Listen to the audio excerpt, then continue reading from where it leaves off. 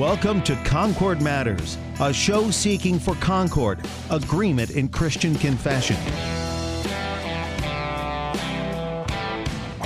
Concord mattered to Jesus and Paul, and so it does to us also. Spend these next 60 minutes as we talk matters of Concord. Concord Matters, a program produced by the Christ-centered leader in confessional broadcasting. Worldwide KFUO. Online at kfuo.org. And welcome to Concord Matters, the show where we seek to be of one mind, that is the mind of Christ. And to do that, a couple of Christ-confessing Concordians read through the Book of Concord and discuss what we believe, teach, and confess according to Scripture in our Lutheran Confession of the Faith. On today's show, we're going to continue looking at Article 12 from the Epitome of the Formula of Concord, looking at the various issues that need clear confession with regard to the other factions, heresies, and sects that never embrace the Augsburg Confession. I'm your host, Pastor Sean Smith, pastor of the Evangelical Lutheran Dual Parish of Emmanuel West Point in St. Paul's Wine Hill in Southern Illinois. And my companion confessor in conversation about this article today is the Reverend Dr. Matthew Richard. He is the pastor of St. Paul's Lutheran Church in Minot, North Dakota. Pastor Richard, welcome to Concord Matters. Hey, it's good to be here, Sean. It is certainly great and an honor to have you on with us today. And as we jump into this article here, we covered last week pretty in depth, especially who the Anabaptists are. And we kind of talked about how it's basically a spectrum, kind of have all sorts of different factions that broke out underneath there, as we see in a lot of denominations and so forth as well, and a lot of faith traditions. And so we really spent really in depth going into that last week.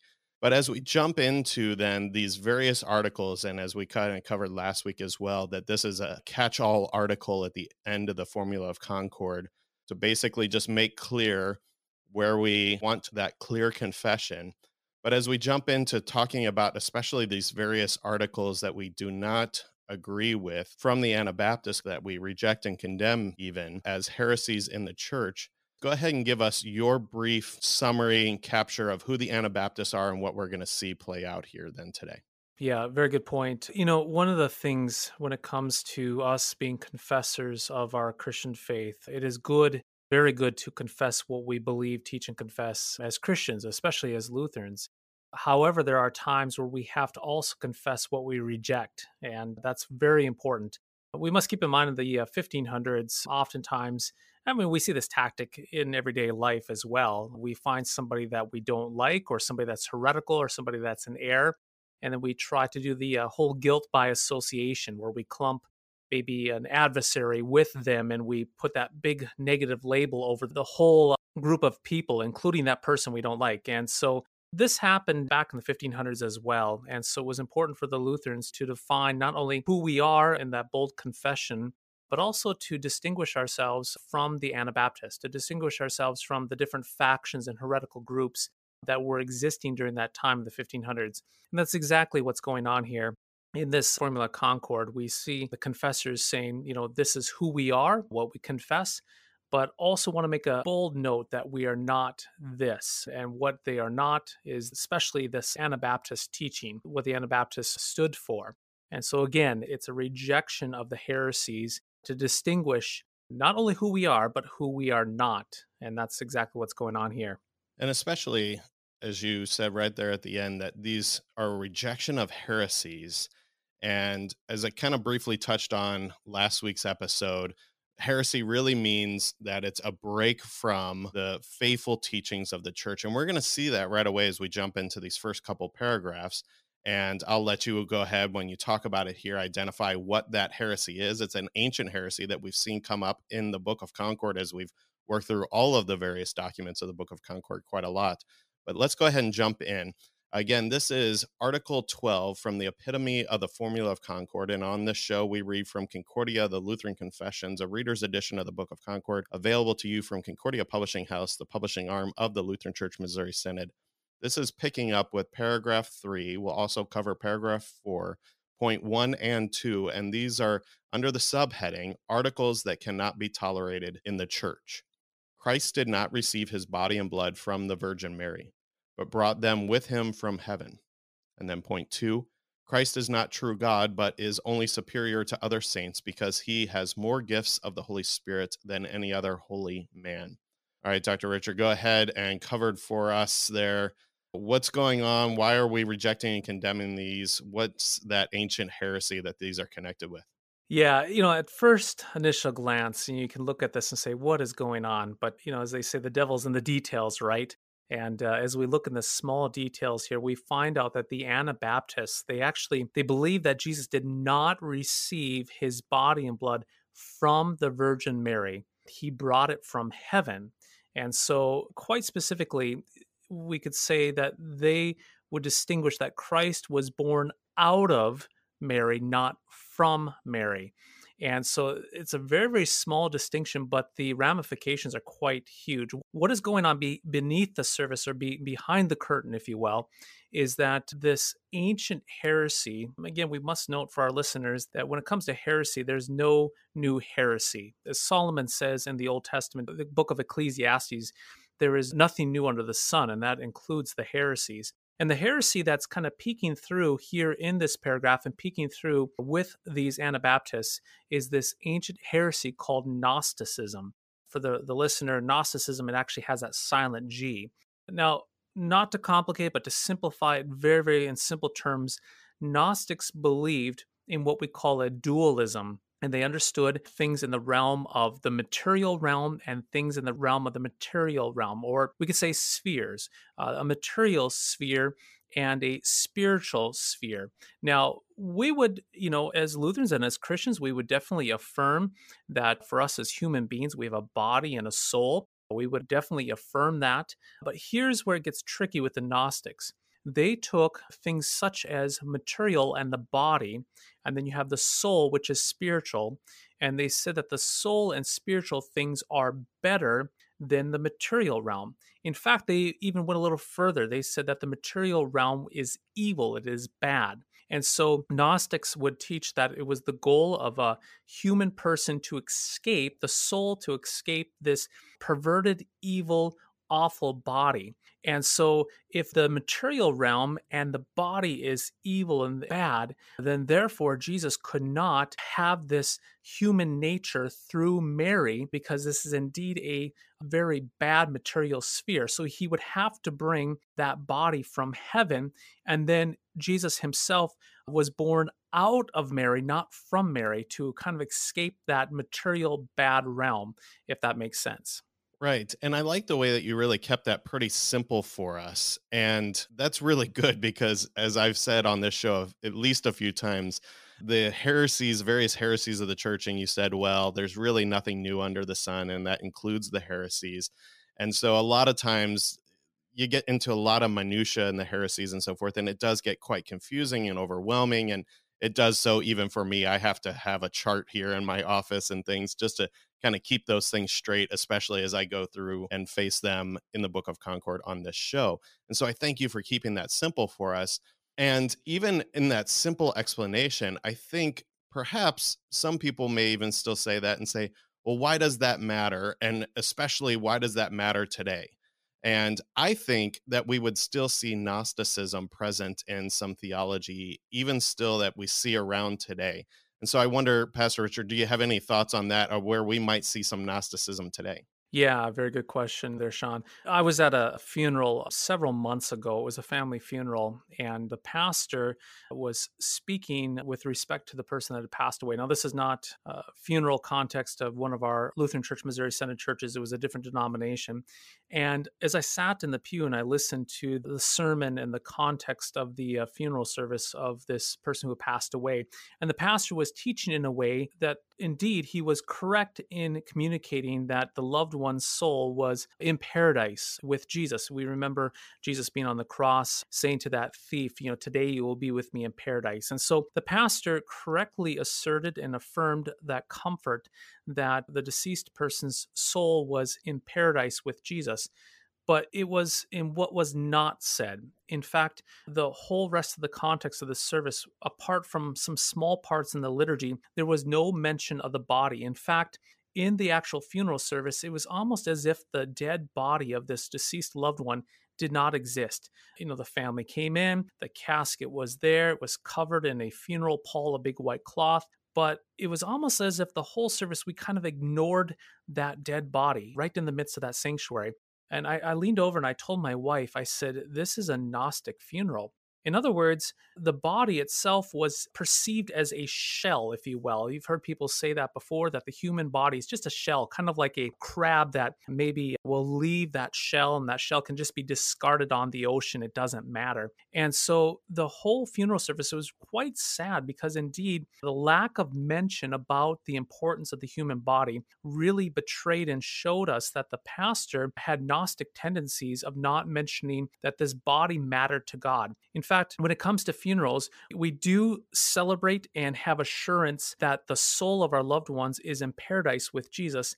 But then we don't neglect the body. The body is important to us. We take that human body and we commit that body to the grave, and we actually sanctify our graves in our liturgy. When we're out at the graveside, we sanctify the ground and we tuck this body into the ground to await, and I love this, to await the resurrection of the flesh, to await the resurrection of the body, where that body and soul will be reunited together again. And so tragically, in America, we forget that part of the body being resurrected out of the grave, being reunited with the soul to be alive yet again. To be alive is to have body and soul put back together again. But unfortunately, we believe this Gnostic myth that the soul is all that matters, which the soul is indeed important, but it's not the only thing. The body matters as well. And then we come up with all sorts of different silly notions that when we die, our soul transforms into an angel, or heaven is going to be us with our ethereal, floaty souls bouncing on the clouds of heaven and just kind of whisking through the air without bodies. And that is a Gnostic heresy, a Gnostic misperception. And frankly, it just doesn't cut it. Christianity is so much more. Bodies and soul matter to God. Bodies indeed will be resurrected that great day when Christ makes all things anew. That is certainly an excellent point. And I like how you emphasize that for us, that there was a lack of focus on the body. And on this show, I tend to get on, Sean's soapboxes, I call them. And that's a soapbox I get on a lot when, especially, you see this very commonly at funerals, as you saw there, where people will say, oh, that's not grandma, that's just her shell. And it just kind of makes me cringe inside. And yet what you're saying there is true, is that what we're actually doing is denying the creed itself, where we confess that we look to the resurrection of the body and the life everlasting. That's what we confess that we believe. And so to forget that the body matters really denies a key article of our faith. And yet, as we also recognize that our Christian life is always one that's lived in tension, there's a lot of things that we have to hold in tension and balance and so forth. And so we can certainly see that we can go too far to the other way as well, right? That we can focus too much on the body. And I would say even specifically focus too much on the works of the body. And I've seen a lot of funerals done in that sense as well, where it's just basically how great this person is and how much they did and those sorts of things. And that's really distressing as well. And I think that ties in to the third point here in paragraph 5 of Article 12 of the Epitome of the Formula of Concord here. And so I'm going to go ahead and read that, and then we'll just kind of briefly talk about that as well. Our righteousness before God stands not on the sole merit of Christ alone, but in renewal and therefore in our own godliness in which we walk. This is based in great part on one's own special self-chosen spirituality. In fact, it is nothing other than a new kind of monasticism. So once again, that kind of returns us to the whole issue that was going on at the time of the Reformation, is too much focus on works and the works that we do in the body as kind of earning our salvation and our spiritual blessings that they seem so focused on there too.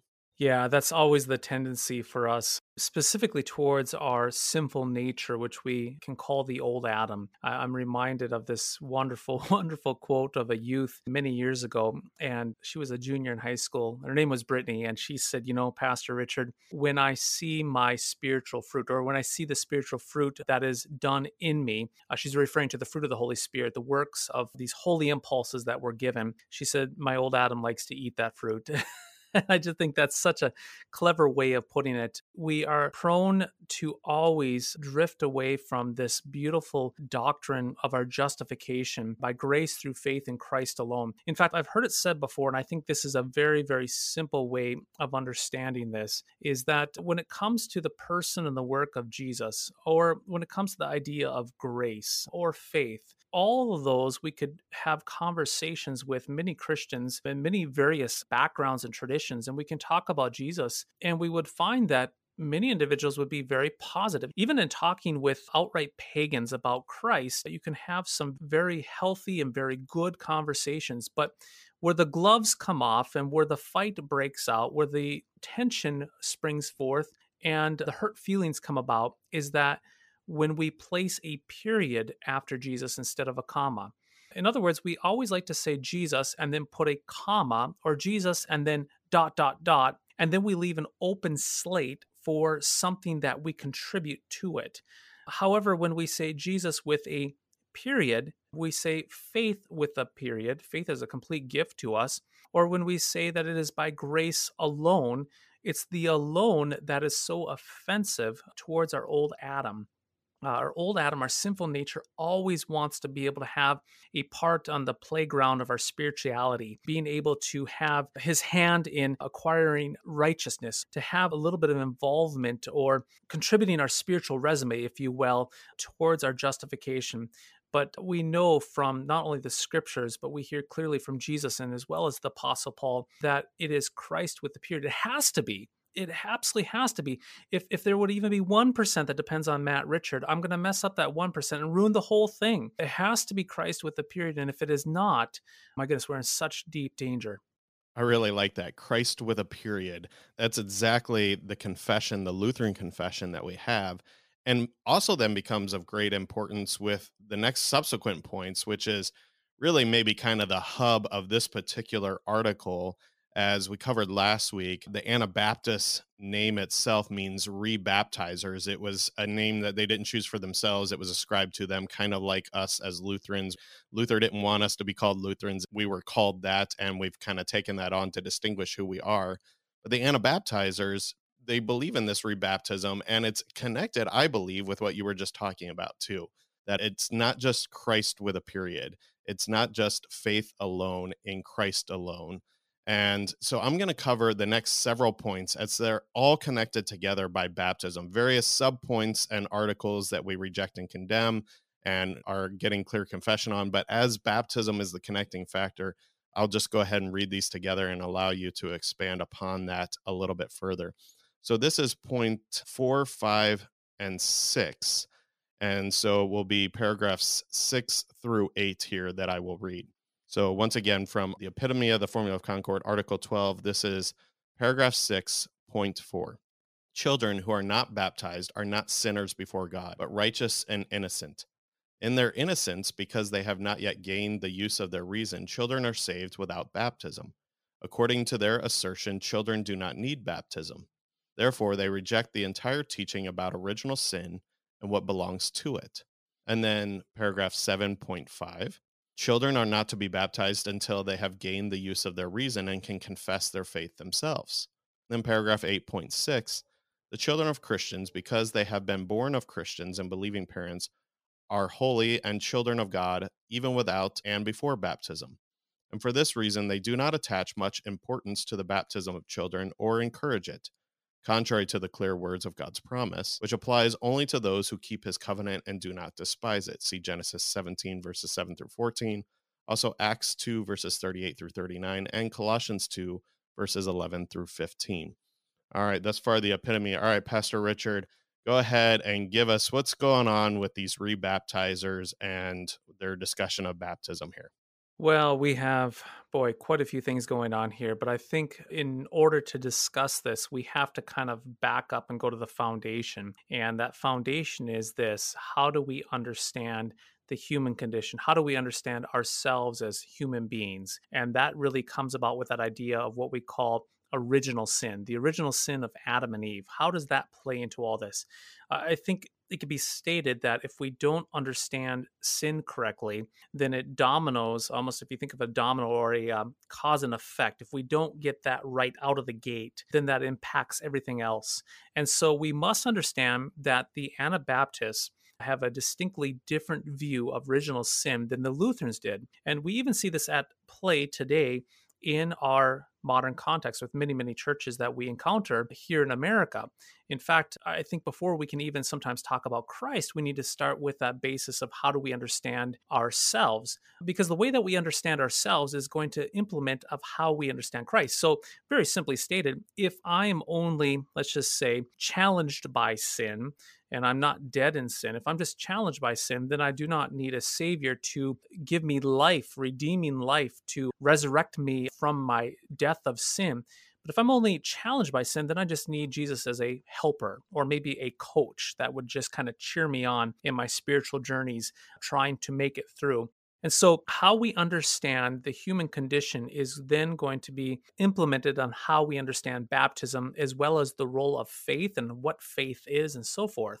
So, very briefly, before we have that break coming up here, very briefly, when it comes to sin itself, we must understand that the Anabaptists did not see sin as this viral disease, this infection that we have inherited from Adam and Eve. They would not see sin as a corporate condition of all humanity.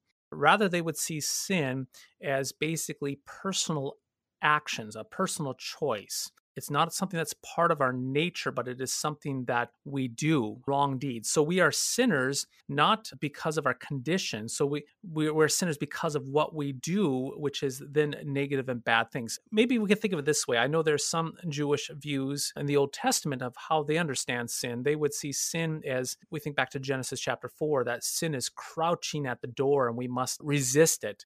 Or sin is this desire of the heart and we must fight against it. And so it's not necessarily a condition that has wrapped us up and entrapped us in this sinful disease of sin itself, but it is something that is crouching on the outside that we must fight and that we have the ability to fight. And so if we see sin as something that is not perverting our whole being, but something that is just a threat on the outside, well, then we must implement the willpower of our choice and our decisions then to fight that. Well, then that impacts how we understand faith. And then conversely, how we understand baptism in general. And then it just dominoes all the way through in how we understand the life of the Christian, how that is lived in the day-to-day life, and then how the church functions and so forth. And so it's all interconnected. So we must understand that our theology, the theology that we have, they're not individual isolated theological doctrines, but all the doctrines, they do have implications upon other doctrines and they can spoil the whole batch. As Jesus says, a little bit of leaven can spoil the whole batch. A little bit of yeast can permeate the whole batch and infect the whole theological system, if you will.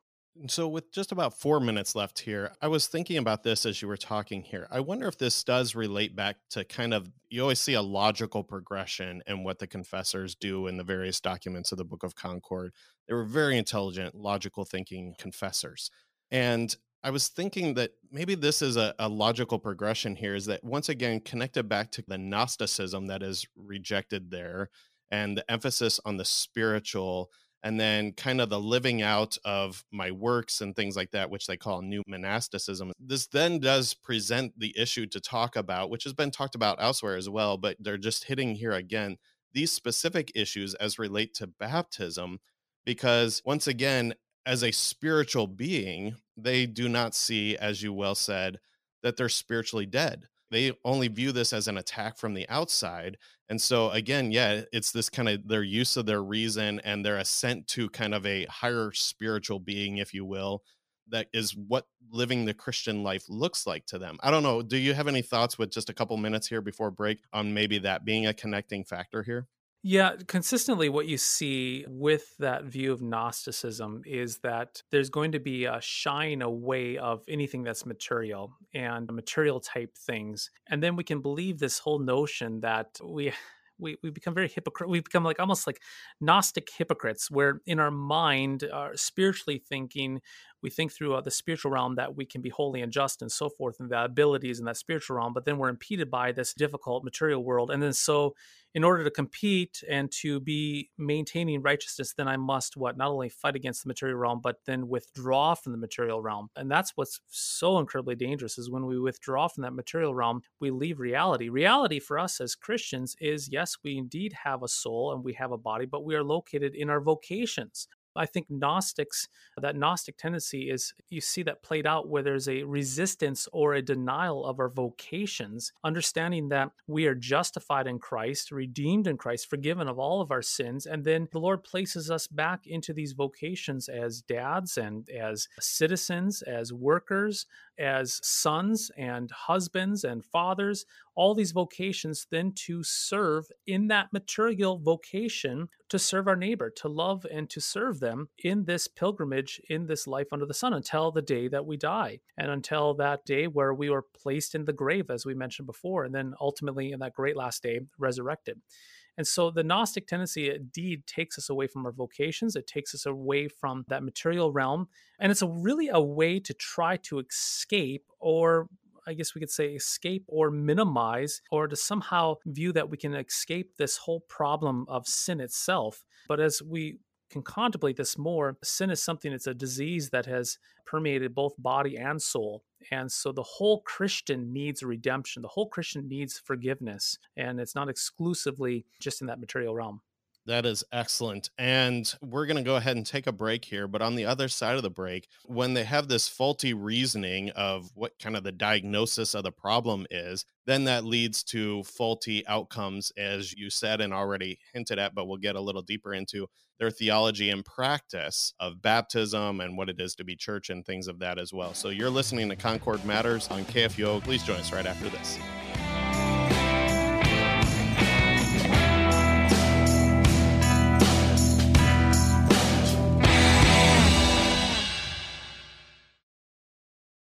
Cross Defense is the show where we talk about curious topics to excite the imagination, equip the mind, and comfort the soul with God's Word. Join me, Pastor Tyrell Bramwell, every Monday at 2 p.m. Central on KFUO Radio, or anytime on KFUO.org, or even your favorite podcast app. My friends, our foe is a fierce enemy. Our only defense is Christ on the cross.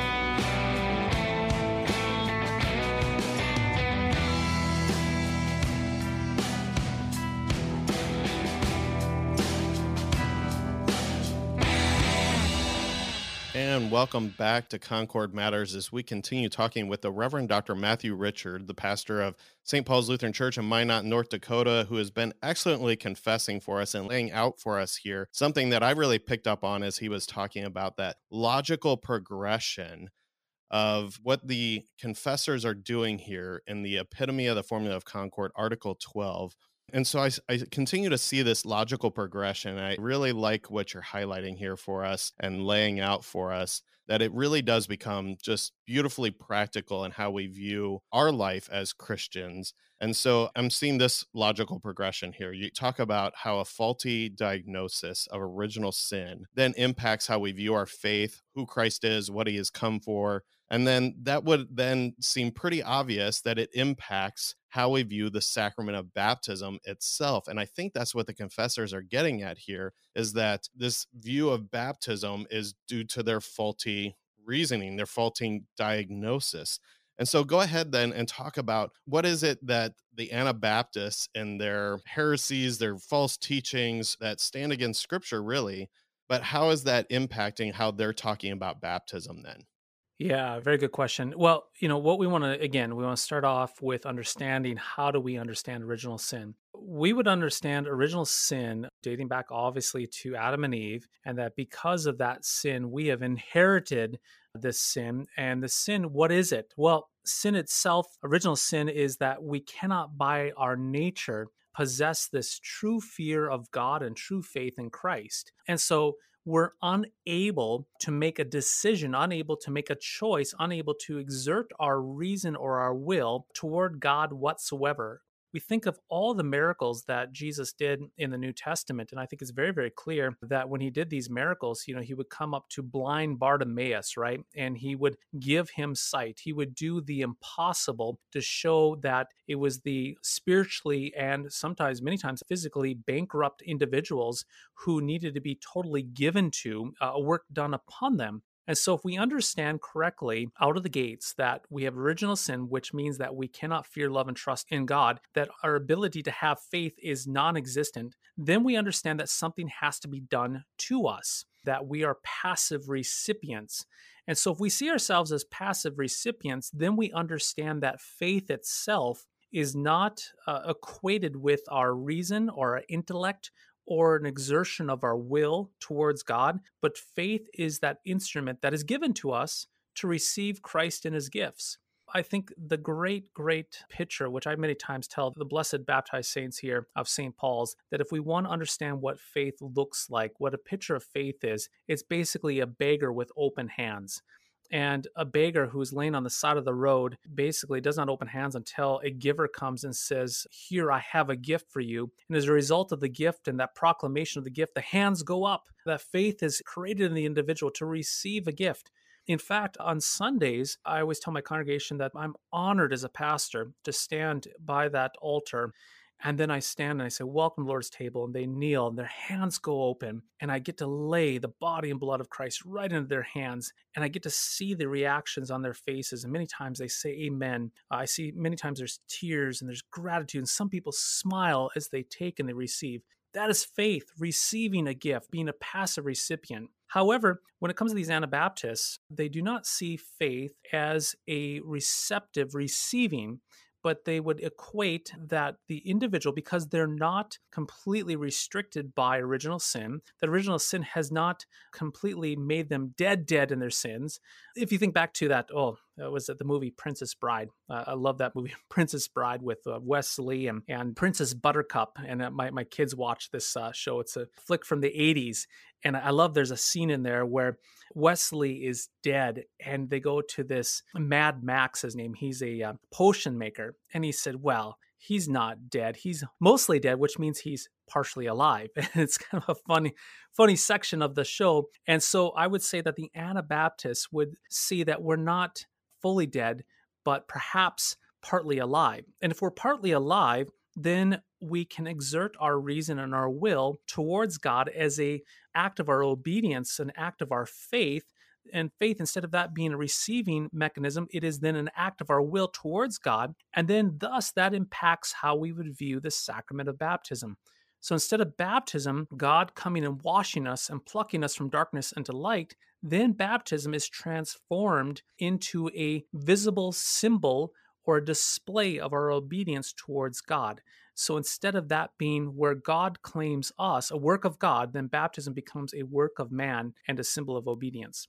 And so if we make baptism into our work then, and I completely agree with you here, that is what their theology then works out. That would seem then to impact the practice of what they end up doing in baptism. And I think that, especially for our listeners, that we would still see evidence of this sort of theological framework in place impacting the practice of churches and Christians still today, that you'll see things that happen precisely because of this theology. And so what are maybe some things that we would see this in the practice today?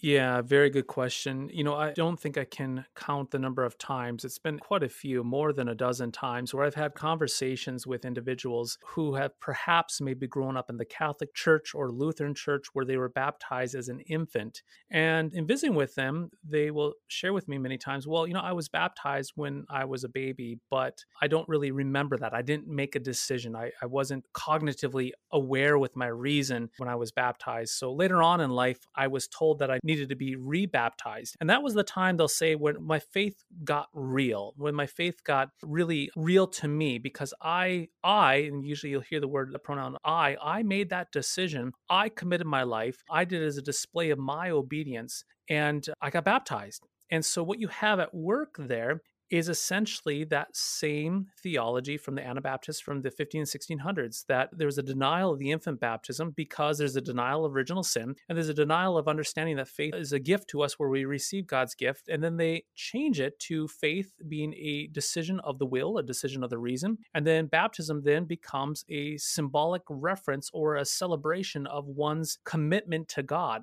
Well, again, this is where we've hit this before the break when we were talking about this, that anytime we put the emphasis on our commitment, then the devil has a foothold, because as we know, our commitment is not sure and secure. We are prone to wander. We're prone to leave the God that we love. We are prone to fall into sin. And so as a result, if we make a commitment in our baptism and then 3 weeks later we find ourselves backsliding, if you will, then what is the solution? Do I need to be baptized yet again? Did I not mean it well enough before?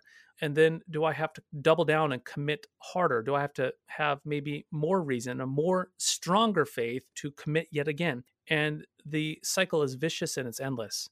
But rather, we would want to properly see that, again, we're prone to wander, prone to leave the God that we love. But then repentance is then not trying harder to do better with our will, but it is confessing that we have failed with our will. We have failed in our lack of faith. And then to be returned to that great baptism where Christ claimed us, where he did the work, where he holds us, and back to that position of receiving yet again. Yeah, I recognized when I was in my first congregation, my first parish ministry, I did campus ministry. And I saw a lot of my students wrestle with their Christian brothers and sisters on the campus, and had a lot of invites to a lot of different of those sort of Christian fellowship groups and things like that, which tends to get dominated by what I broadly call just American evangelicalism, which is just a mix of all sorts of Reformed Anabaptists and those sorts of theologies, Methodabaptocostals, I call them. And you would see this specifically come up in what I would hear from my students that would try to be kind and respectful, and they would go and visit some of these things, but were troubled by what they were hearing. And thankfully were talking to me about it, is that especially when it comes to, living a pious Christian life, living according to the way that we are called to live as Christians, they really had a different answer for then how we deal with that. And as you just highlighted for us, as Lutheran Christians, we say return to that same baptism. As Luther makes so beautifully clear for us in the Small Catechism, we should arise each day, make the sign of the cross upon ourselves, and remind ourselves of our baptism, drowning that old Adam and rising to new life again in righteousness and purity forever. That's our Lutheran answer. And so it looks like confession and absolution and those sorts of things that are all lived out of that same baptism. But what they were hearing from these other fellowship groups was really kind of troubling. And some of them, unfortunately, really kind of gave in to some of these things. And I was really bothered by that and had to work with them lovingly on those sorts of things too, is that, it was tied in with kind of the altar call situation and, to be baptized again, that word backsliding. They've slid back in their Christian walk and they need to get mastery of this again. And so even being invited to be rebaptized again and to make an intentional commitment. And it was definitely a focus on their works and their intention to master these sorts of things. And again, one just is so full of law being couched as gospel in their language, whereas the Lutheran answer is just pure gospel. It's Christ, period, as you said in the first half of the show. I don't know. Do you have any thoughts on that? Yeah, I think, I'm thinking about, I'm trying to remember John chapter 14, 15, 16, in that area where he talks about the vine and the branches. And I think that's such a vivid, wonderful picture to understand that Jesus is the vine and we are the branch. And what does he say in there? He says, apart from me, you can do nothing. And so if you think of a branch disconnected from the vine, it dies. However, he says over and over in the scriptures to abide. And when we hear the word abide, I think we can maybe crassly define that or translate that as basically stop, stay put, don't leave, don't wander. But as we know from our sinful nature is that we like to wander, we like to leave. And so for us as Christians, I would say that our problem is not that we're not elevating higher and higher and higher. The problem is that we wander, we leave the God that we love. And so if we go down this path of us setting our own will and our own reason, our own strength to do things on our own, I'm afraid to say we are leaving that abiding presence of Jesus by drifting off into our own land, by working by our own strength. But as the Christian, we are always abiding in the vine. And then it is connected to that vine that we have, again, that fruit of the Spirit. And that fruit of the Spirit is produced by the Holy Spirit. We're not the ones that produce this fruit. The Holy Spirit does, and we simply bear it. And when we're not bearing that fruit, well, that's where the law of God needs to come and prune us as a branch, to cut off all that dead sin, to constantly prune us, and then to reconnect us always to that vine when we find ourselves wandering. And so I think it's fundamentally a different way of viewing the Christian faith in the everyday life. One is moving upward and onward in progressing in our own efforts and ambitions to some sort of carrot on the end of the stick that we never achieve. The other one's acknowledging that we have this problem of leaving, that we're tempted to sin, where we have the sinful condition itself as well, and we're always leaving, but repentance is returning back to Christ again and again and again. I like what you're identifying here for us, that, to use your words there, I think you said that this is the Christian faith for everyday life.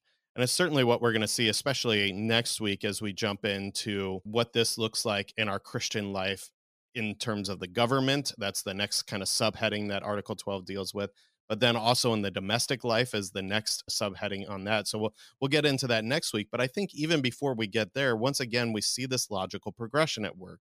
And as you've identified really well for us, this identifies our Christian life and then how that is lived in everyday life. And so that will impact how we view church and how it functions and who we are as Christians in the church. As baptized Christians, what does that mean for the church then? And so I think this connects us into the next 3 points and paragraphs that will finish us out here today, and we'll spend the rest of our time talking about this. So just to read them, this is, again, Epitome of the Formula of Concord, Article 12, paragraphs 9, 10, and 11, and points 7, 8, and 9 on the erroneous articles of the Anabaptists. So this is paragraph 9, point 7. There is no true Christian congregation or church in which sinners are still found. And paragraph 10, point 8. No sermon is to be heard or attended in those church buildings where formerly papal masses have been celebrated and said. And paragraph 11.9. A godly person must not have anything to do with the ministers of the church who preach the gospel according to the Augsburg Confession and rebuke the sermons and errors of the Anabaptists.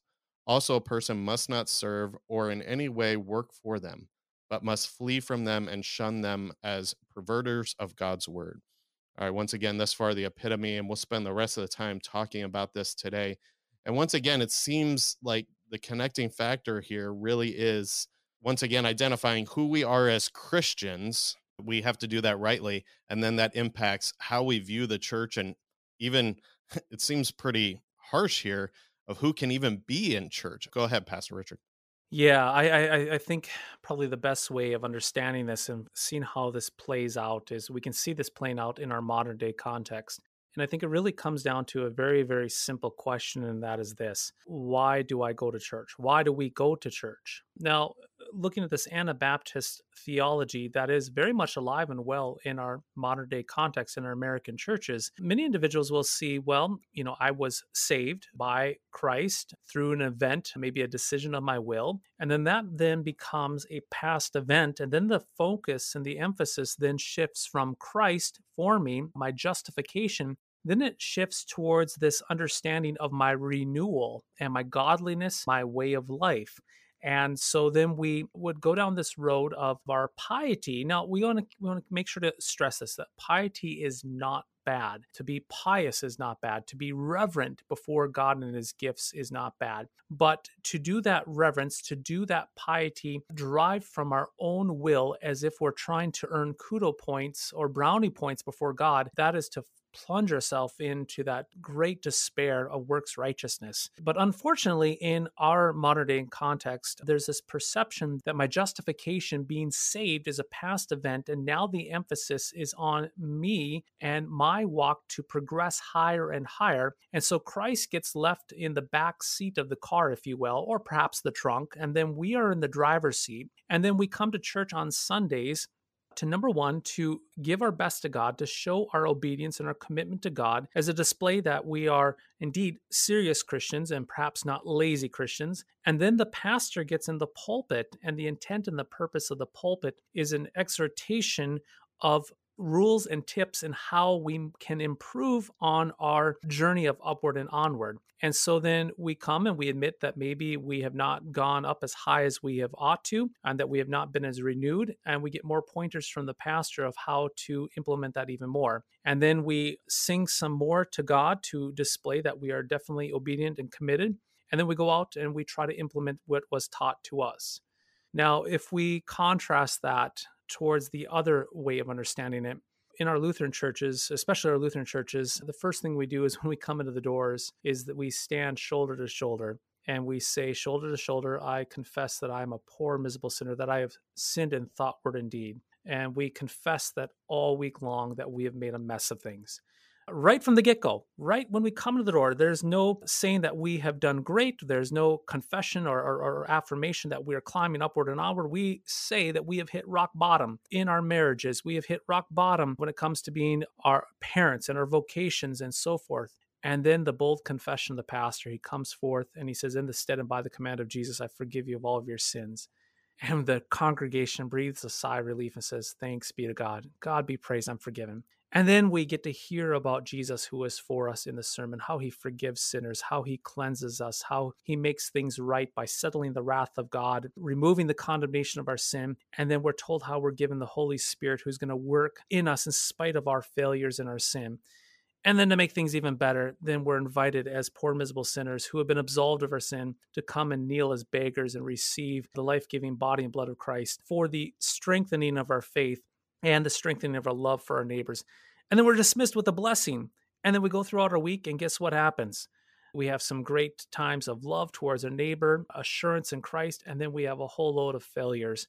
And we come back to church again on Sunday, and we say, hey, I have messed up in thought, word, and deed. I'm a poor, miserable sinner.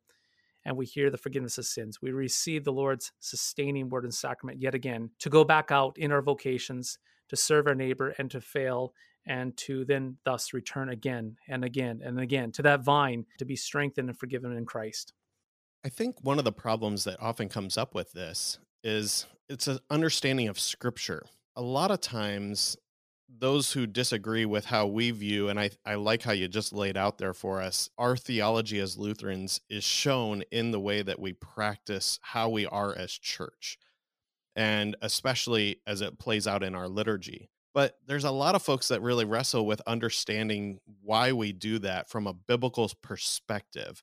And so what would be your biblical case for why we live out our Christian faith that way?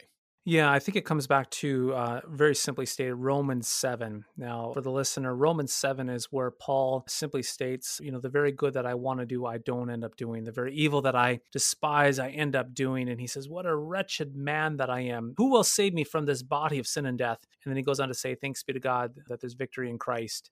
And then we get into Romans chapter 8, verse 1, that there's no condemnation in Christ Jesus. And so we acknowledge that we are the baptized, but being the baptized does not mean that we are then free from this sinful nature. After baptism, sin remains. This original sin remains in us. And so we must always understand that our baptism is like that great white robe. I'm always reminded when I think of baptism, this hotel down in California that my wife and I would go to in San Diego. And we got admitted to this presidential suite, and we kept on getting it because there was some sort of complications when we first went there. But we went there 3 or 4 times. And my first thing was I couldn't wait. I'd go get this big white robe and put it on. It was just this thick, wonderful, glorious white robe. And I always think of baptism that way, that this robe that covers all of our unrighteousness. And so this robe of baptism clothes us with righteousness. So God the Father looks at us and says, well done, good and faithful servant. You are clothed in the righteousness of Jesus. but yet we still have this sinful old Adam that bleeds forth, that wreaks havoc in our lives. And so we have a civil war as a Christian where we have the righteousness of Jesus, we have the forgiveness of sins, we have the Holy Spirit, God the Spirit at work in us, but we also at the same time simultaneously have this old Adam at work in us. So there's always going to be a daily fight. Every action, every event of our lives, every moment is going to be a battle between that old Adam and our new nature in Christ. And so the battle is always fighting this old Adam. So we come every Sunday to church, admitting where we have failed, confessing where we have failed. We think of 1 John, the Apostle John, he talks about reality is what? When we confess our sins, he is faithful and just to forgive us of all of our sins and cleanse us from unrighteousness. To live in reality is to confess where the old Adam has the upper hand at times, to confess where we have failed with the sinful old nature, where we have sinned in thought, word, and deed. That is reality. And then coming back to the wonderful reality of who we are in Christ, that in spite of our sins, we're forgiven for Christ's sake, constantly battling that old Adam every day of our life. And that's where the church comes in. So the church is that place where we go to receive the word and sacraments, to be fueled, if you will, to be forgiven, to be encouraged, to have our faith strengthened, to be sustained as we live this life every single day with this civil war with our old Adam and the sin that entices us so much.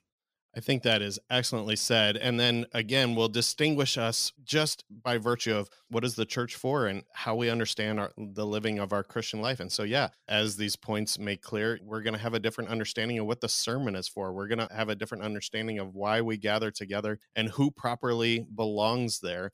And once again, it all comes back to our focus on Christ, who he has come for, and how that impacts the faithful living of our Christian life.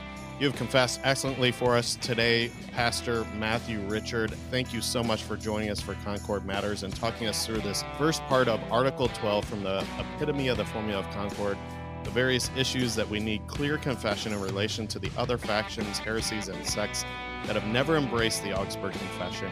Thank you so much. And thank you also, dear listener, for stopping by today. And until next time, keep confessing, church.